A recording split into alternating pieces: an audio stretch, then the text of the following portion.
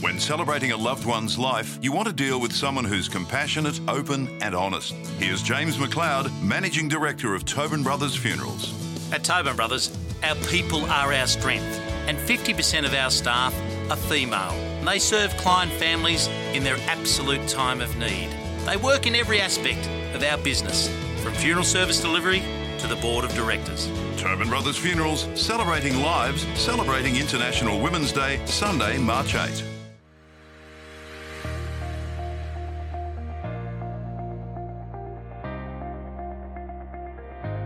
On RSN, welcome to This Is Your Racing Life, proudly presented by Tobin Brothers Funerals, celebrating lives. Here's Bryan Martin. Well, good morning and welcome to Racing Life right here on RSN, and it's a pleasure to catch up with an old mate, the voice of the West, a man whose race calls, particularly from about 5 o'clock to 5:30 in the evening, have a huge bearing on people in the East as to whether they're going to eat that night.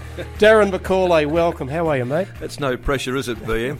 No, thanks, Brian. Lovely to be able to be in Melbourne, actually, and catch up with you here. And you say old mates because we've been in the broadcasting game for a long, long time, and I feel as though I'm nearing the back end of it all, and so you do start to get very reflective. So I'm enjoying the fact that we're having this chat and going to reflect back about some of the great races that have been run, and I've had the pleasure of calling in Perth over the years. I didn't realise the impact, though, that you have when you're calling from Ascot and you know that you're in the twilight, either in Melbourne or in Sydney, and the band of followers that just tune in at that particular time and they're listening to your broadcast, and obviously they're backing Pike to try and get them out of all sorts Drink what you like if you're back Pike, yeah? Yeah, they're normally in a bit of froth and bubble at that stage of the day, and Pike to the rescue. So I get a sense of satisfaction out of that.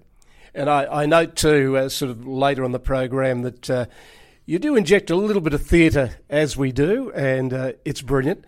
I've got to say, and I don't want to embarrass you, but you're one of my favourite race callers. You really are, and you've got a lot of fans, particularly over here in the East. And I'll use a term that the great racing writer and journalist wrote, Les Carline. Lovely man. Yeah, great man. And he described your voice as smooth as molasses from the barrel. Oh, did he really? Yes, he did. I poured a bit of it in my time, actually, growing up. It's lovely, and Les was awfully kind to me some years ago when I had to write a piece on the light horseman and deliver it at a luncheon for the Car Buying Club in Singapore.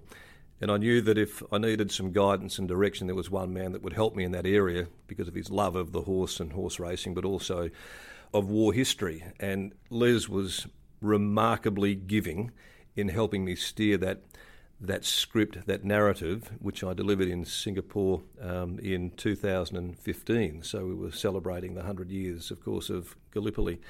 The piece that I'd written with his blessing, I narrated to the crowd that day with some beautiful old black and white vision from the archives that the War Memorial had given to them to use. And geez, it was an emotional day, that one too. But I'll always and be ever thankful for Les for helping me steer through that, because it was a difficult piece to write in many respects.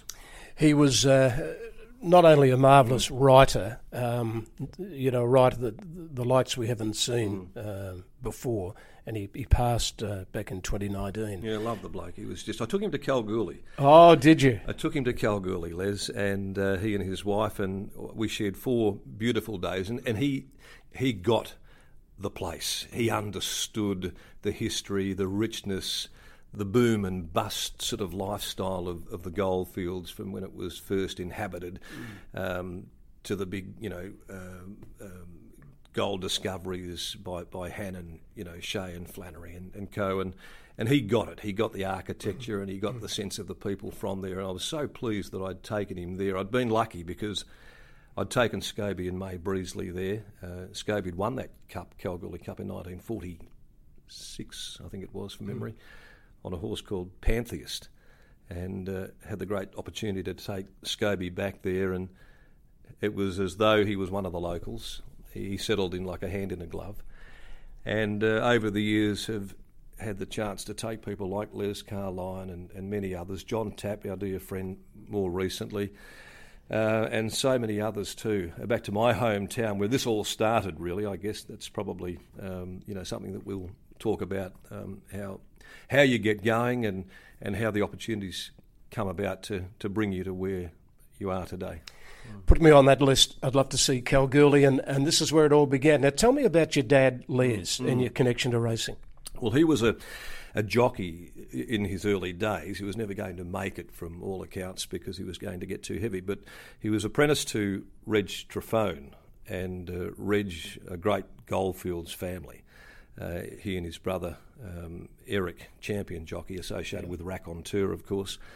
And Reg trained a fair horse called Aquanita, which you may remember. Yeah. And so we grew up with this great icon in the house, Aquanita. Dad spoke reverently about Aquanita, and we knew his pedigree off by heart.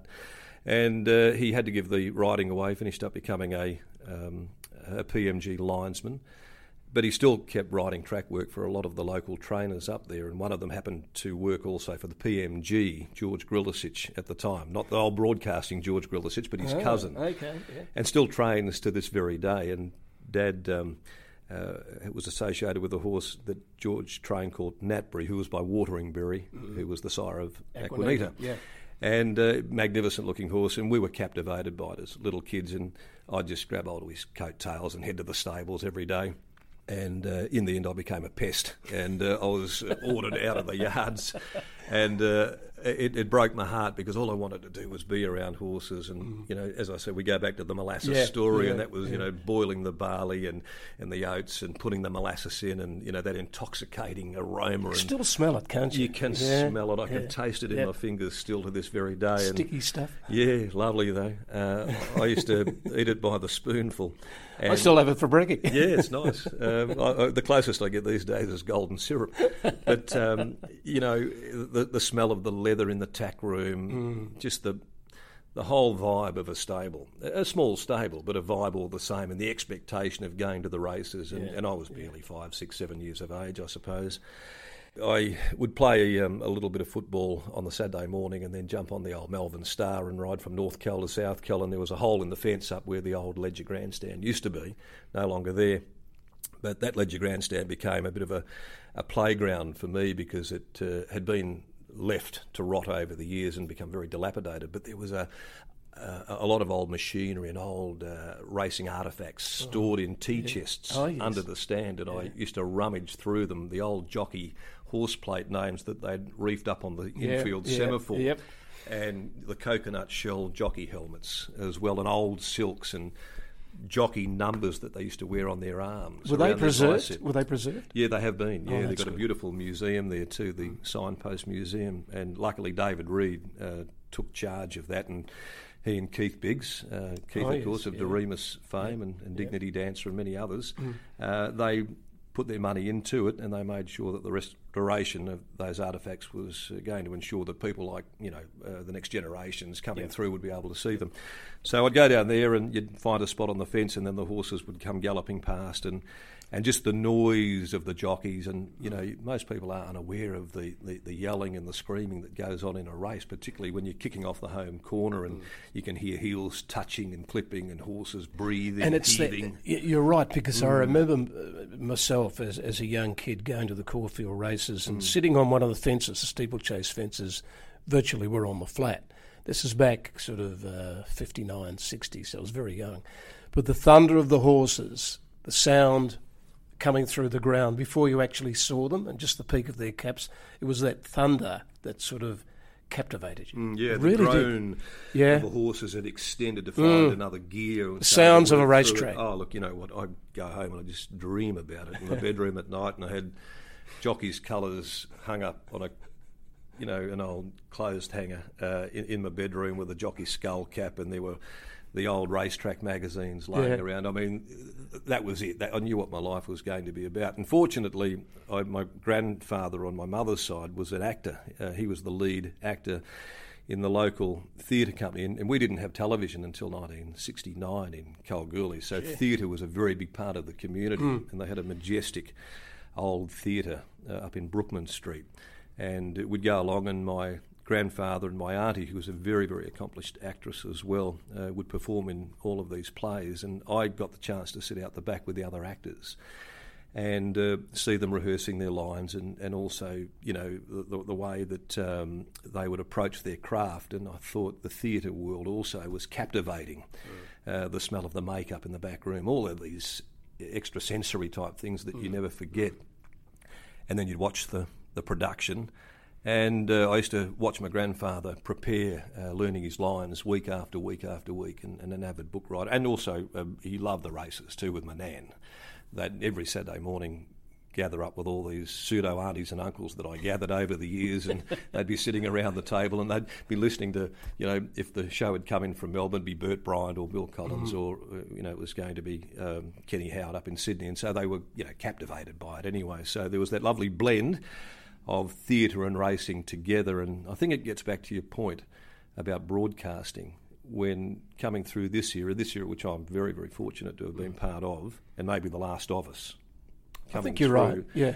Where you had the chance to be creative and theatrical, and you could bring lines and descriptive, imaginative verbalising of a race to paint the picture. Yeah. And that was what my old boss at the ABC said when I first started there in Kalgoorlie. Stan Brown, he said, you've got to broadcast races as though you're calling to a blind audience. Yeah, he said, if you can get that right, then I think you'll succeed. That's the advice that Bill Collins gave me. Yeah. I took that on board, and I think a lot of other people did the same that came through this field. So did you want to be a jockey? Because I did. I did. I had my heart set on it. And we had hacks. We rode, and a lot of my mates had hacks. We would take off out in the bush, and we'd have imaginary race meetings where we would run against each other, and some days, you know, with a bit of subterfuge, we would get onto the Kalgoorlie course when the track manager, Scobie Kingston, wasn't there, and we'd use the dirt track to have a gallop, you know.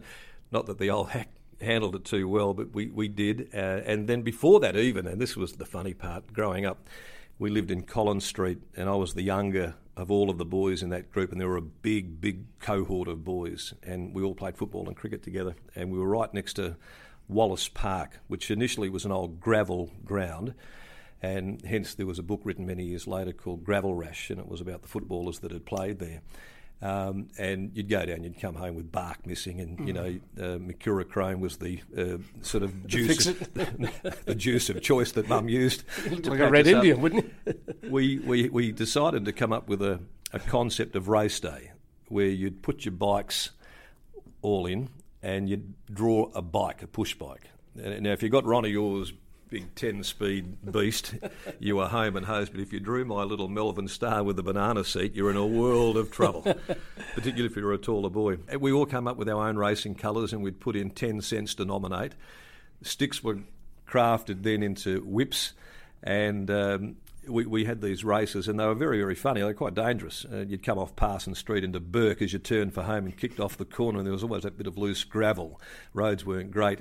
And of course there was the occasional pile up there, and if you survived that and cars whipping down Burke Street as well, as you got to Ronnie Orr's house, where Dad was riding work for his stepfather, Maxie Andrews at the time, had a good horse called Araphilius there, and you'd get to the front, but then you had to try and avoid the Cujo of all Cujos of Burke Street. That was Sexy Rexy, the mongrel mutt, who'd leapt the fence and want to rip your leg off.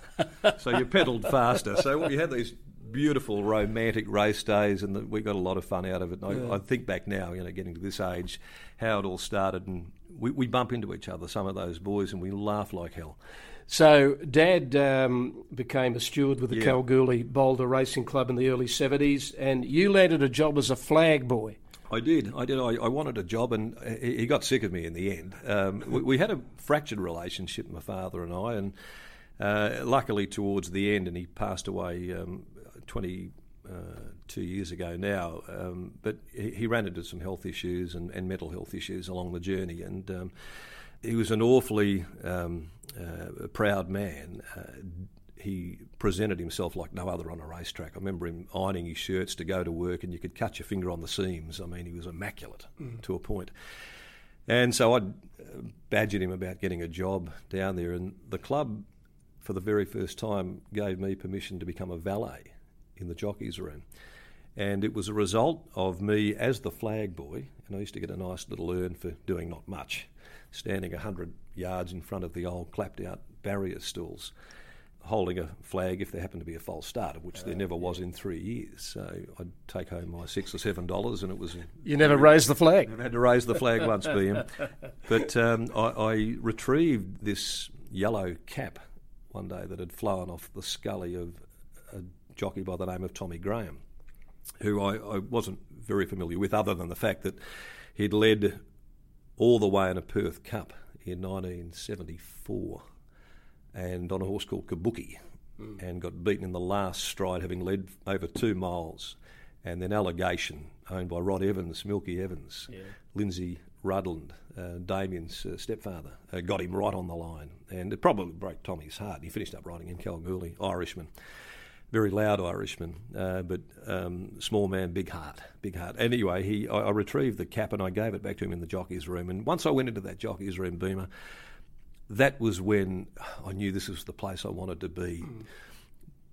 The vernacular, the smell of the room, again, that leather, the nervousness, the tension, even for jockeys. And some of those jockeys, I mean, they were there for a reason. They weren't the best riding in those days. A lot of them had become locals and were working other jobs as well.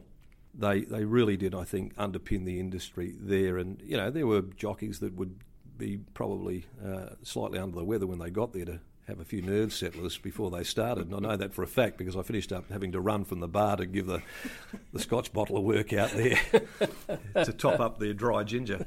So all of these things you learned along the way, and you were mounting saddles and you were getting colours ready, and I could identify colours straight away, bang, bang, bang, bang, everywhere they were. And you'd put everything together. And so Tom gave me a job, and I'm forever thankful.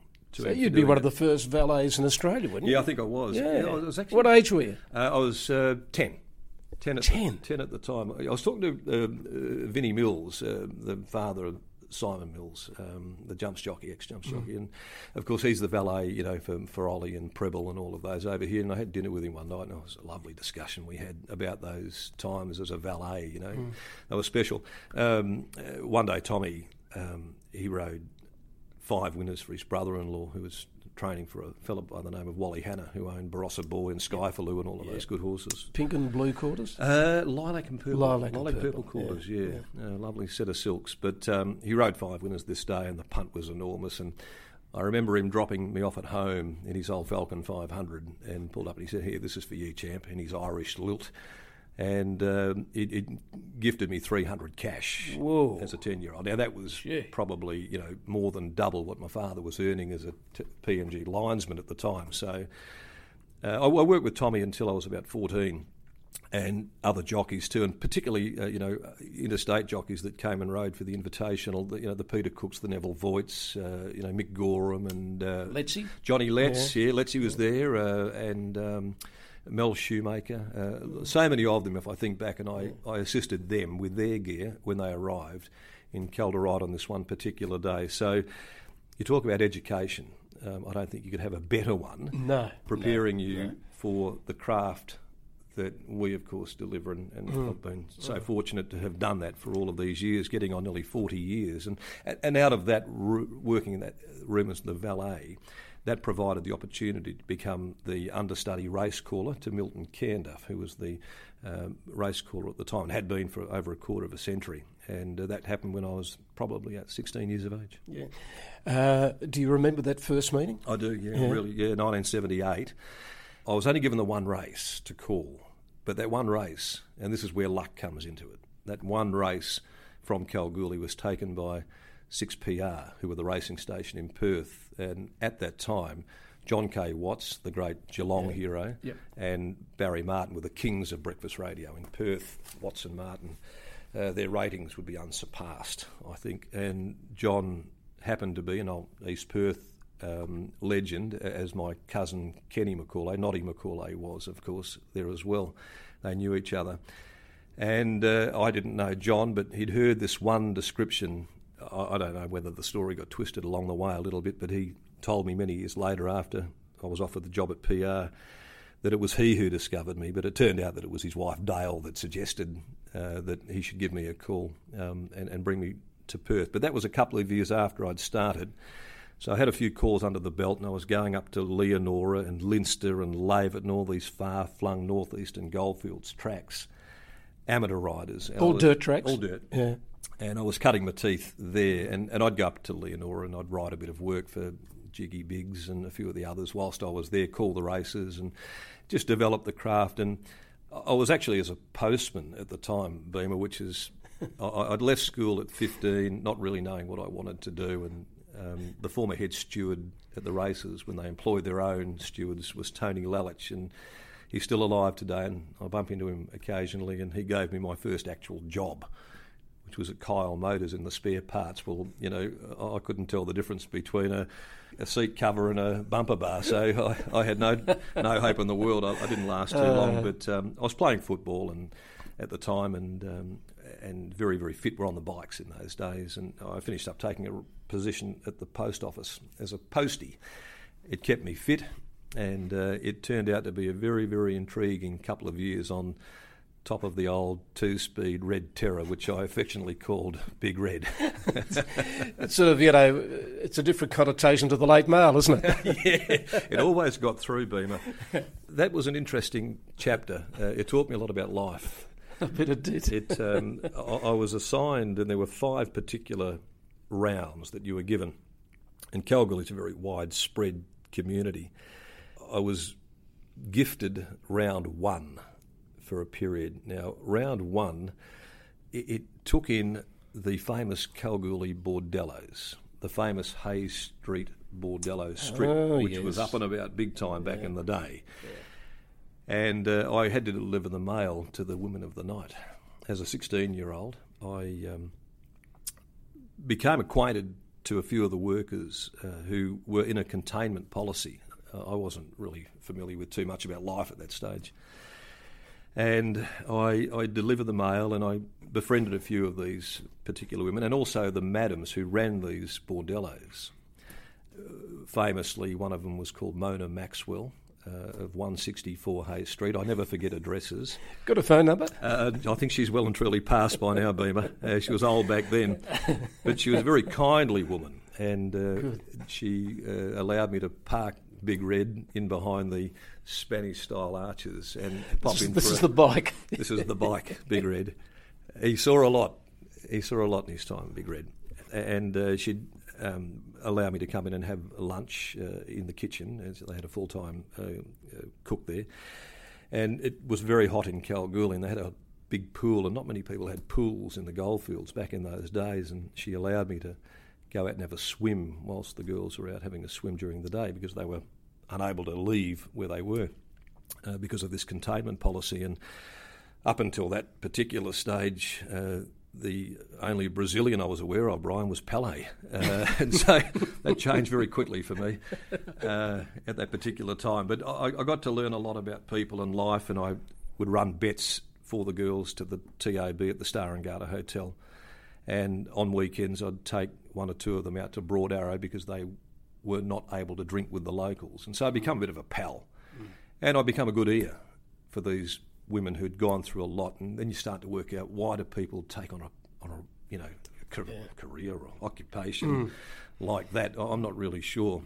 Some were quite sad, actually, the stories, how they'd finished up in Kalgoorlie, but I never forgot that. It sort of made you appreciate what you have today. You work hard for, because other people don't get the same breaks, and they've got to do things that others would probably look down on. How true. And gee, what an education in life for a teenager on a push bike. Well, it was. The biggest one of all was one of the other madams who worked over the road at I think it was 141 Hay, and she was a raven-haired woman with a mysterious Eastern look about her, Middle Eastern look. And I got to know her reasonably well in time, and her name was Stella. She said, you like the races, don't you? I said, yeah, I do, I'm captivated by it. Everything that I want to do is to do with horse racing. She said, my father was involved in horse racing in Sydney. And I said, oh, okay. She said, well, actually, my illegitimate father. And I don't know whether or not you could say it, but she told me that he famously threw money to the crowd when his horse won a golden slipper back in the early 1960s. Escalier. So, well, I'll let you say that. Escalier, Eskimo Prince. About 63? Yeah, it was. That was the year I was born, but I think back now, and I saw a picture of Perth many, many years later, and I could see that same sort of Middle Eastern look with his silver hair and white suit, and then I looked at that woman that I'd spoken to, and I thought, well, maybe it wasn't a story, maybe it was the truth she was telling me. Throw to the sire. Definitely. Yeah. Tell me about the days of getting that break at 6PR, and how did it all start as the race caller?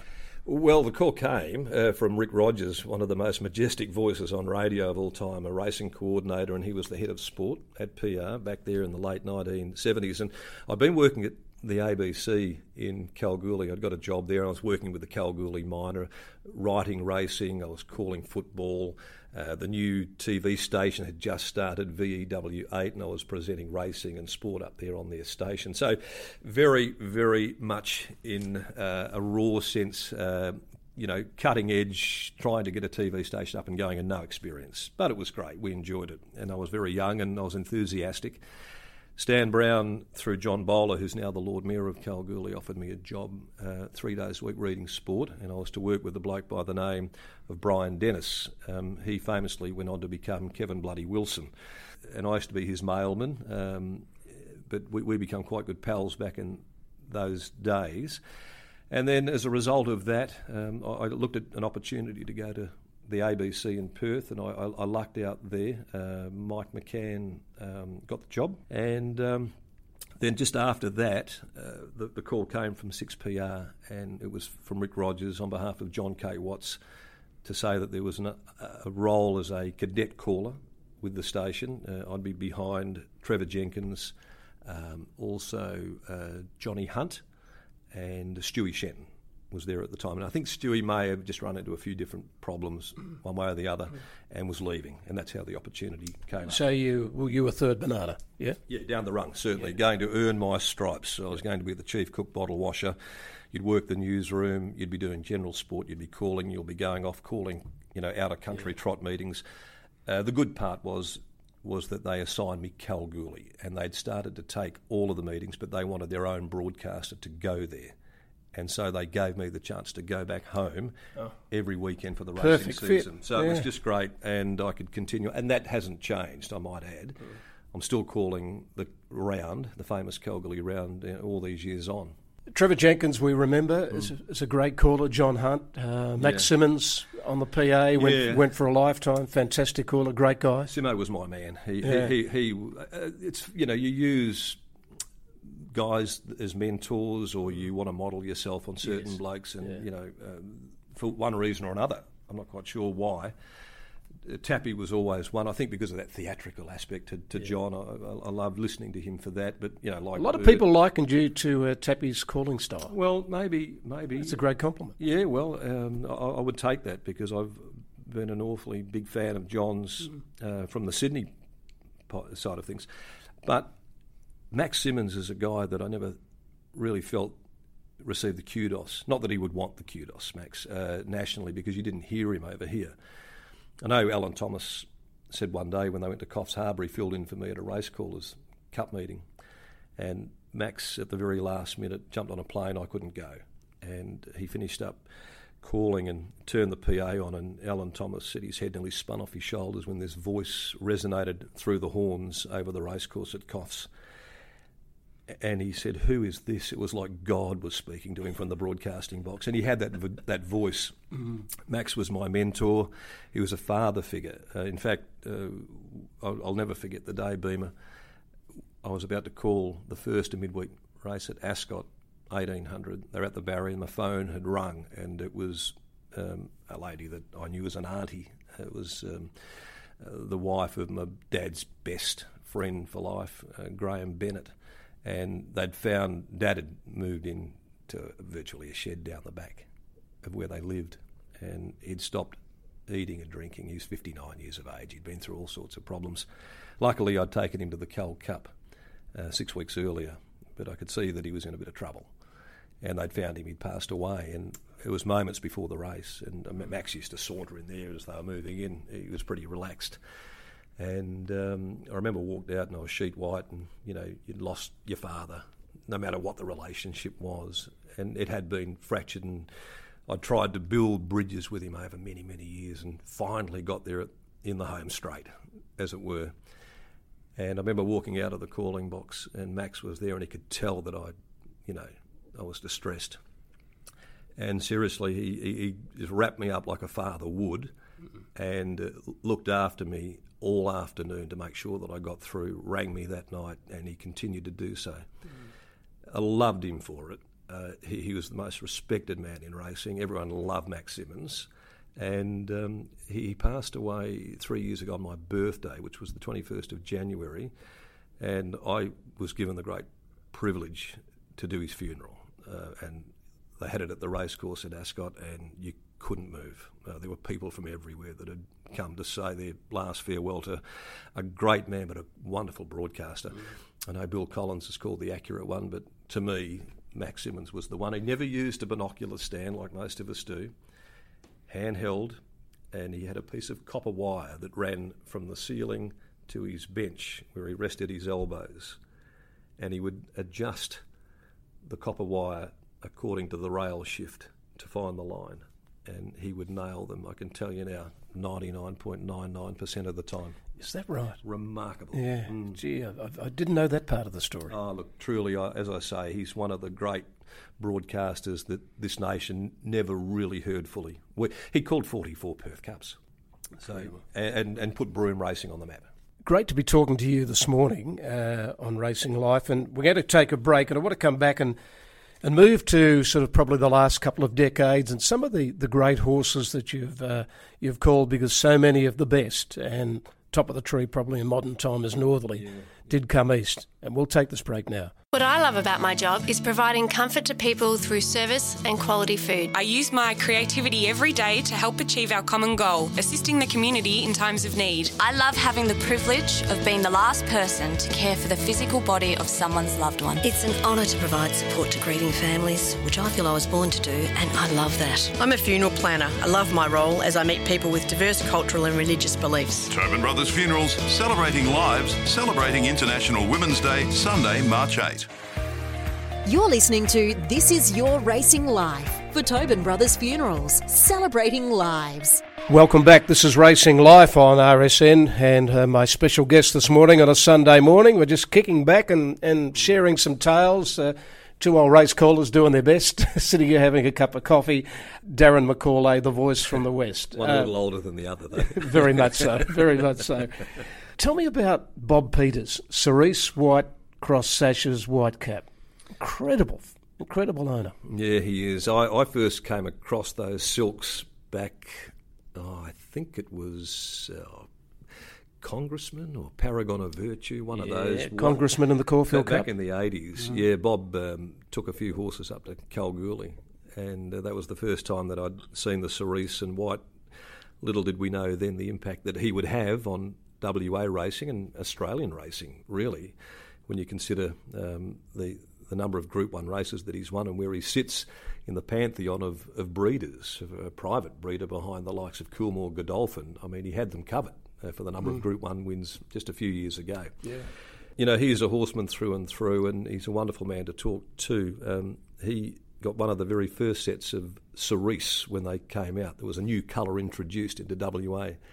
And at the time, I think Harry Bolton, who was head of the WA Turf Club, suggested that he use a combination of this new colour, cerise and white. And of course, as history now tells us, they've been awfully successful. But whilst he wins a lot of races and he has such an impact on the WA racing scene, the quality of the horses that he breeds and the mares that he puts to the top stallions ensures that our product is still, you know, the best it can possibly be, being in such an isolated racing jurisdiction.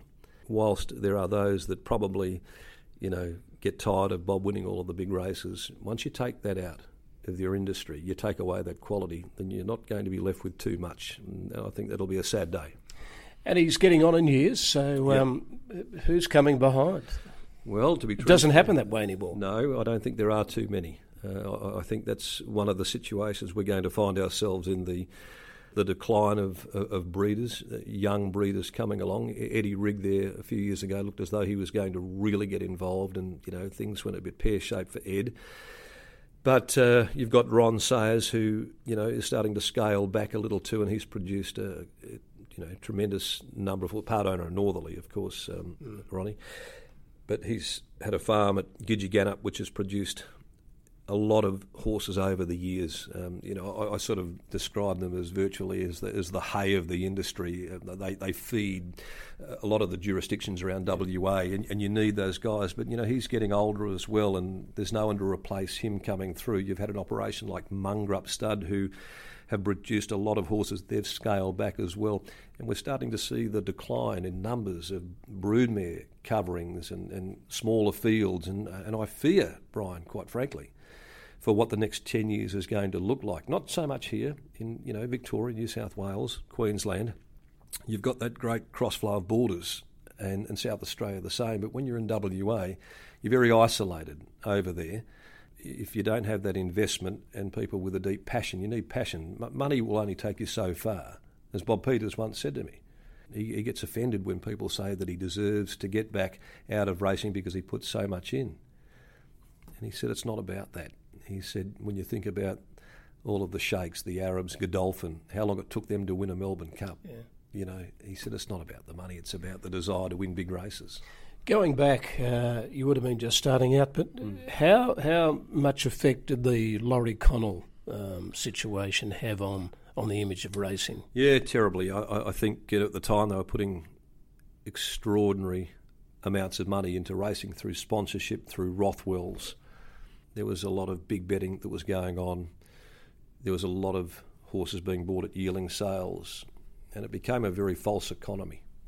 And I think there was a fair deal of impropriety, which history will tell us when you look at what happened in WA racing. And I think it left an indelible stain on the racing industry, because the 1970s was the golden era. I mean, you'd experienced it. People that had travelled from Victoria, when you had the likes of Bart and TJ and CS and GT Murphy and all of the top trainers that would come across. Derbies, the Perth Cup, The Summer Carnival was something else, wasn't it? First $1 million race, $100,000 races. That's right, exactly. So we had the golden era of the 1970s, early 80s, when Kingston Town came and won the Western Mail Classic, the race now called the Kingston Town. And so we lived that. But then from the mid-80s it changed. It changed through the behaviours of a number of trainers and big punters, and it was a huge bookmaker's ring. And sure, it was theatre, and I was down in the cut and the thrust of it all. Then you had the Rocket Racer saga. Whether or not it happened, the story, it's become one of fable. That did really leave, I think, a smear, and there wasn't a lot of transparency. People at the very high end who were running racing at the time connected to trainers that may have had inappropriate methods of training. So I think that right through the 90s just about destroyed the integrity of racing in the West, quite frankly. And it took a really special horse to carry the state on his back and to lift the profile of WA. And you know the horse I'm talking about. Northerly. Absolutely. What a champion. Dan Miller's pouring the pressure on with the 4-year-old Northerly, who's gone up to eyeball Umrummer. 400 metres out in the railway. Northerly in front. Umrum the fence. Cassidy hasn't moved on him yet. Sister Patricia, and here comes Old Comrade. The 3-year-old cutting loose on the outside. Lord of the Pines can't go on. Slide away, held up, and then Lizzie Longlegs. 200 metres out. Old Comrade's coming at Northerly. Northerly in front. Brown's gone for the whip on Old Comrade. Northerly's responded. The 4-year-old shakes off Old Comrade. Lizzie Longlegs then slide away. A stunning win by Northerly, and Dan Miller, they win the railway.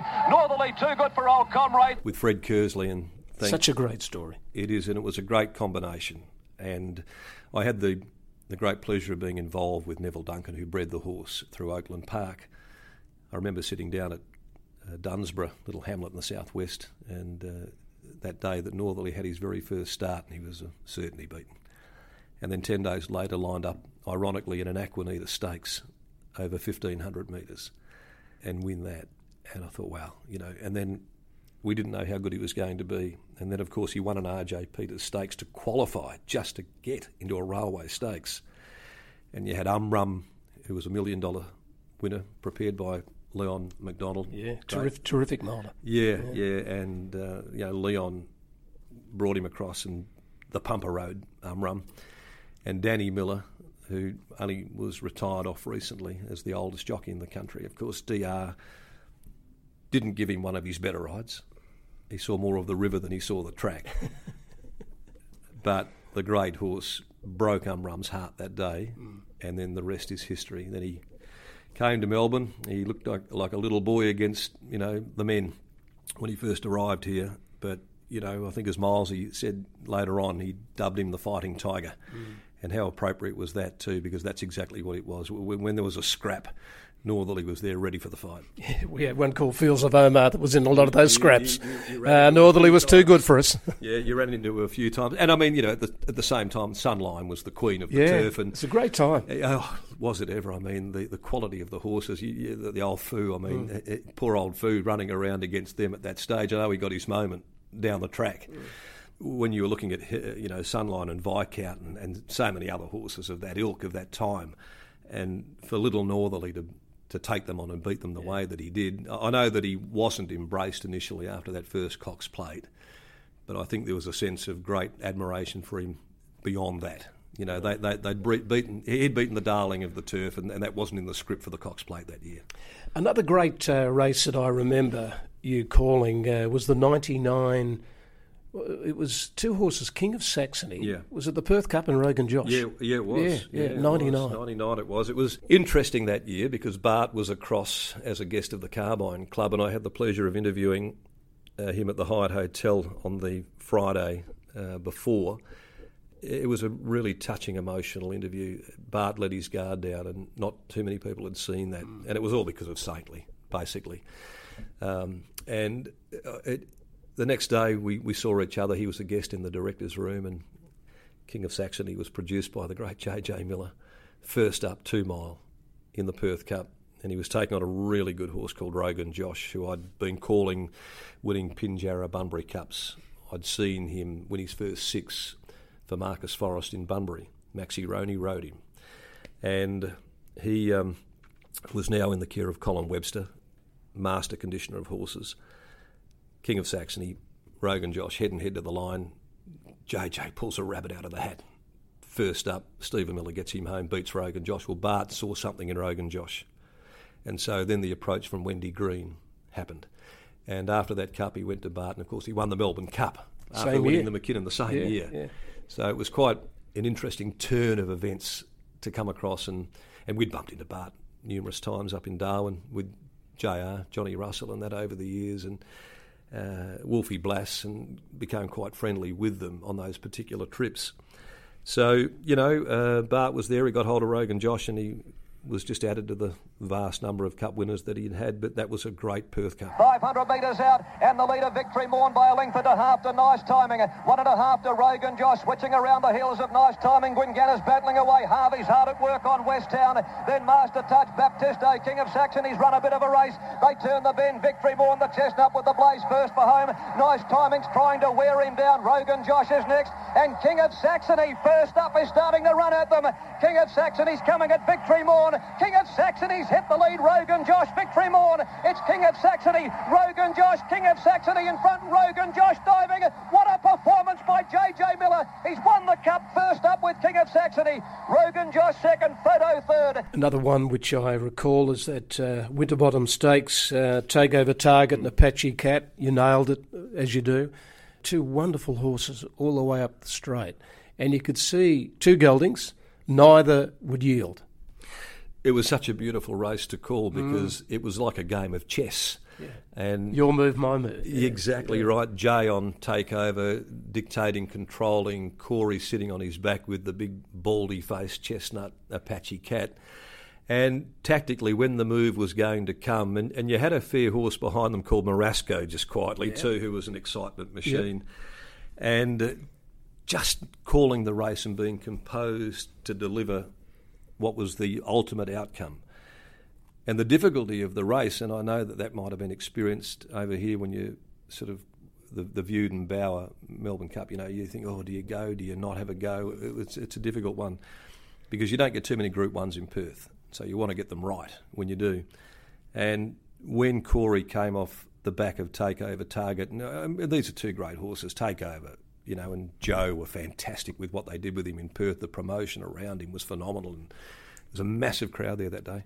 Biggest crowd I can recall for a long, long time that went to the Winterbottom Stakes.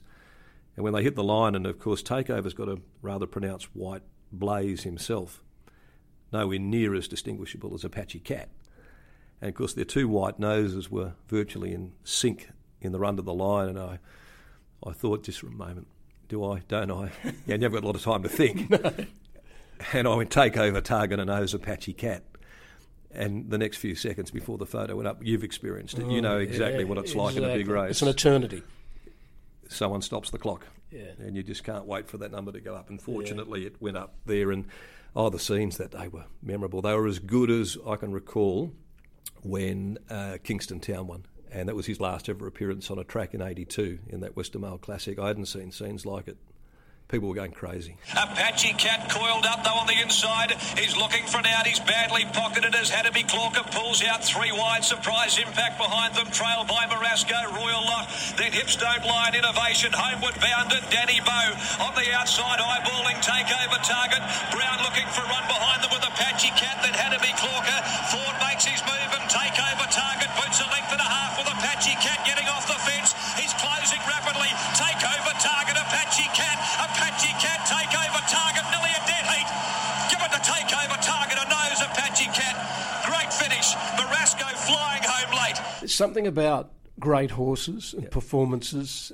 You can have all the promotions and whatever you like. And time after time, decade after decade, I see it, you see it. You see it around the world. There's something special about a great horse. We were there at Royal Ascot for Black Caviar on the final day. But on the first day, we saw an animal called Frankel. I won't forget that. Oh, yeah. And we've been lucky, haven't we? I mean, on our journeys, and we have seen each other a bit over the years in England at Royal Ascot. See you at Newmarket. Yeah, absolutely. Either walking up and down the main street, or, you pop in and you see Frankel and you give him a pat and you think, how lucky are we? I remember Jerry Donnelly, who was a former very, very good jockey in WA. He won a railway on Marjolio back there in Great the 1970s. Horse, came to George Hammer. Normie Fawcett trained Marjolio. Beat the horse I was strapping at the time, Burgess Queen, the great filly, for Frank Maynard.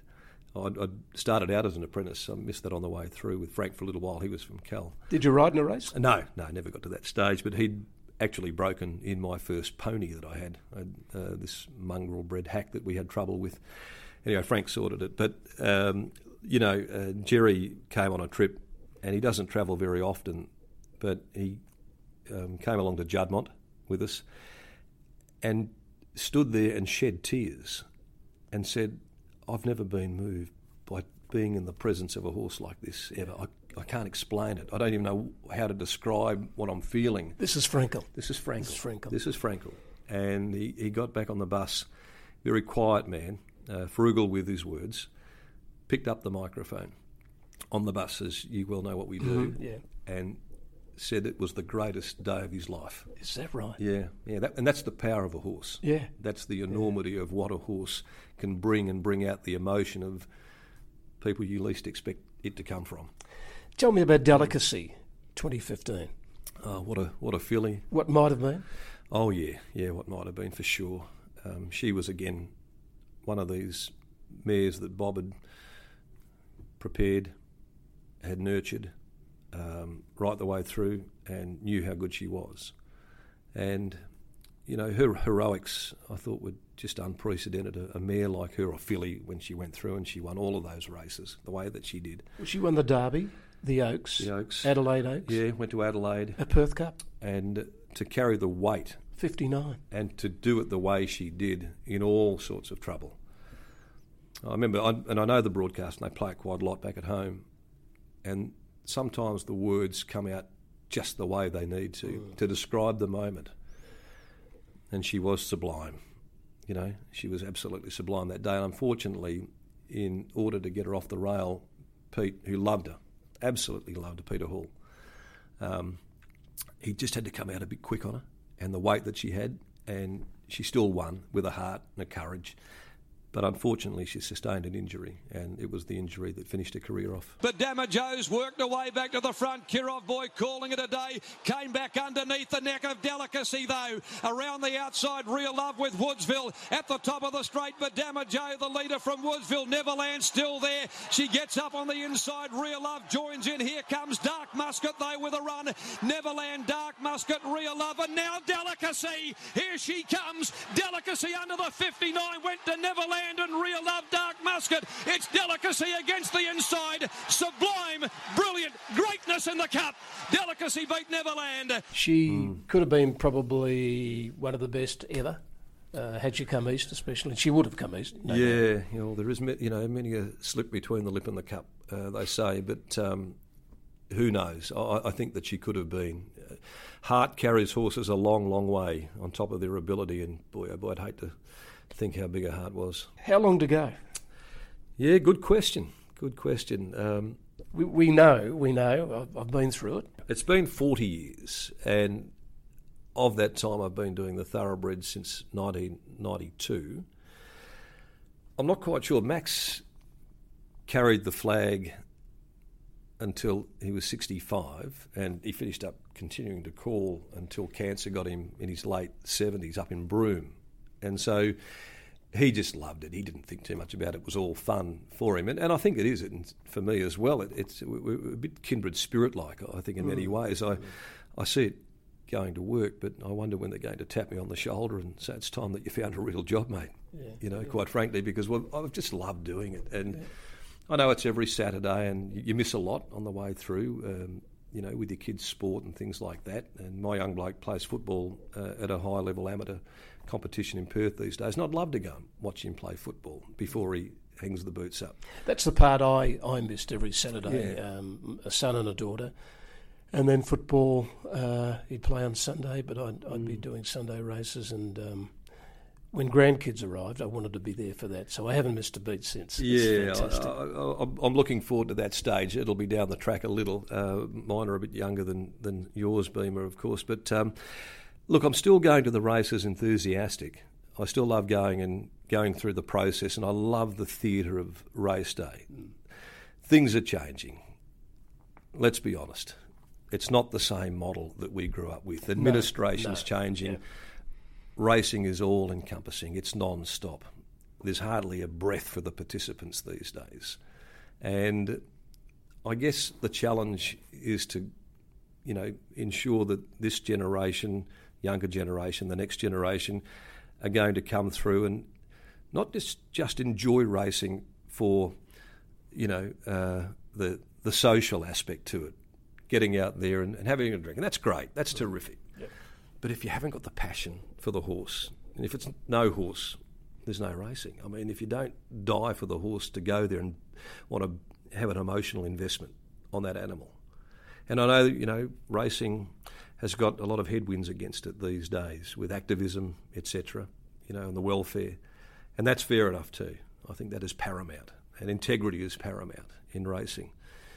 But, unless we continue to foster the next generation or generations, I sort of wonder where thoroughbred racing may finish up. Yeah, I agree. There are so many other distractions. There are so many other things that people can do with their leisure time, and it's easy just to operate off a phone rather than go and watch all that sort of thing. And that's one of the greatest challenges we have. And I don't see the quick fix. I don't see it. Darren, with your talent, which was there for all to see for 2 decades ago, why didn't you ever come east? Why? I'm sure there would have been offers to come out of the West and maybe go overseas or come east. Why'd you stay home?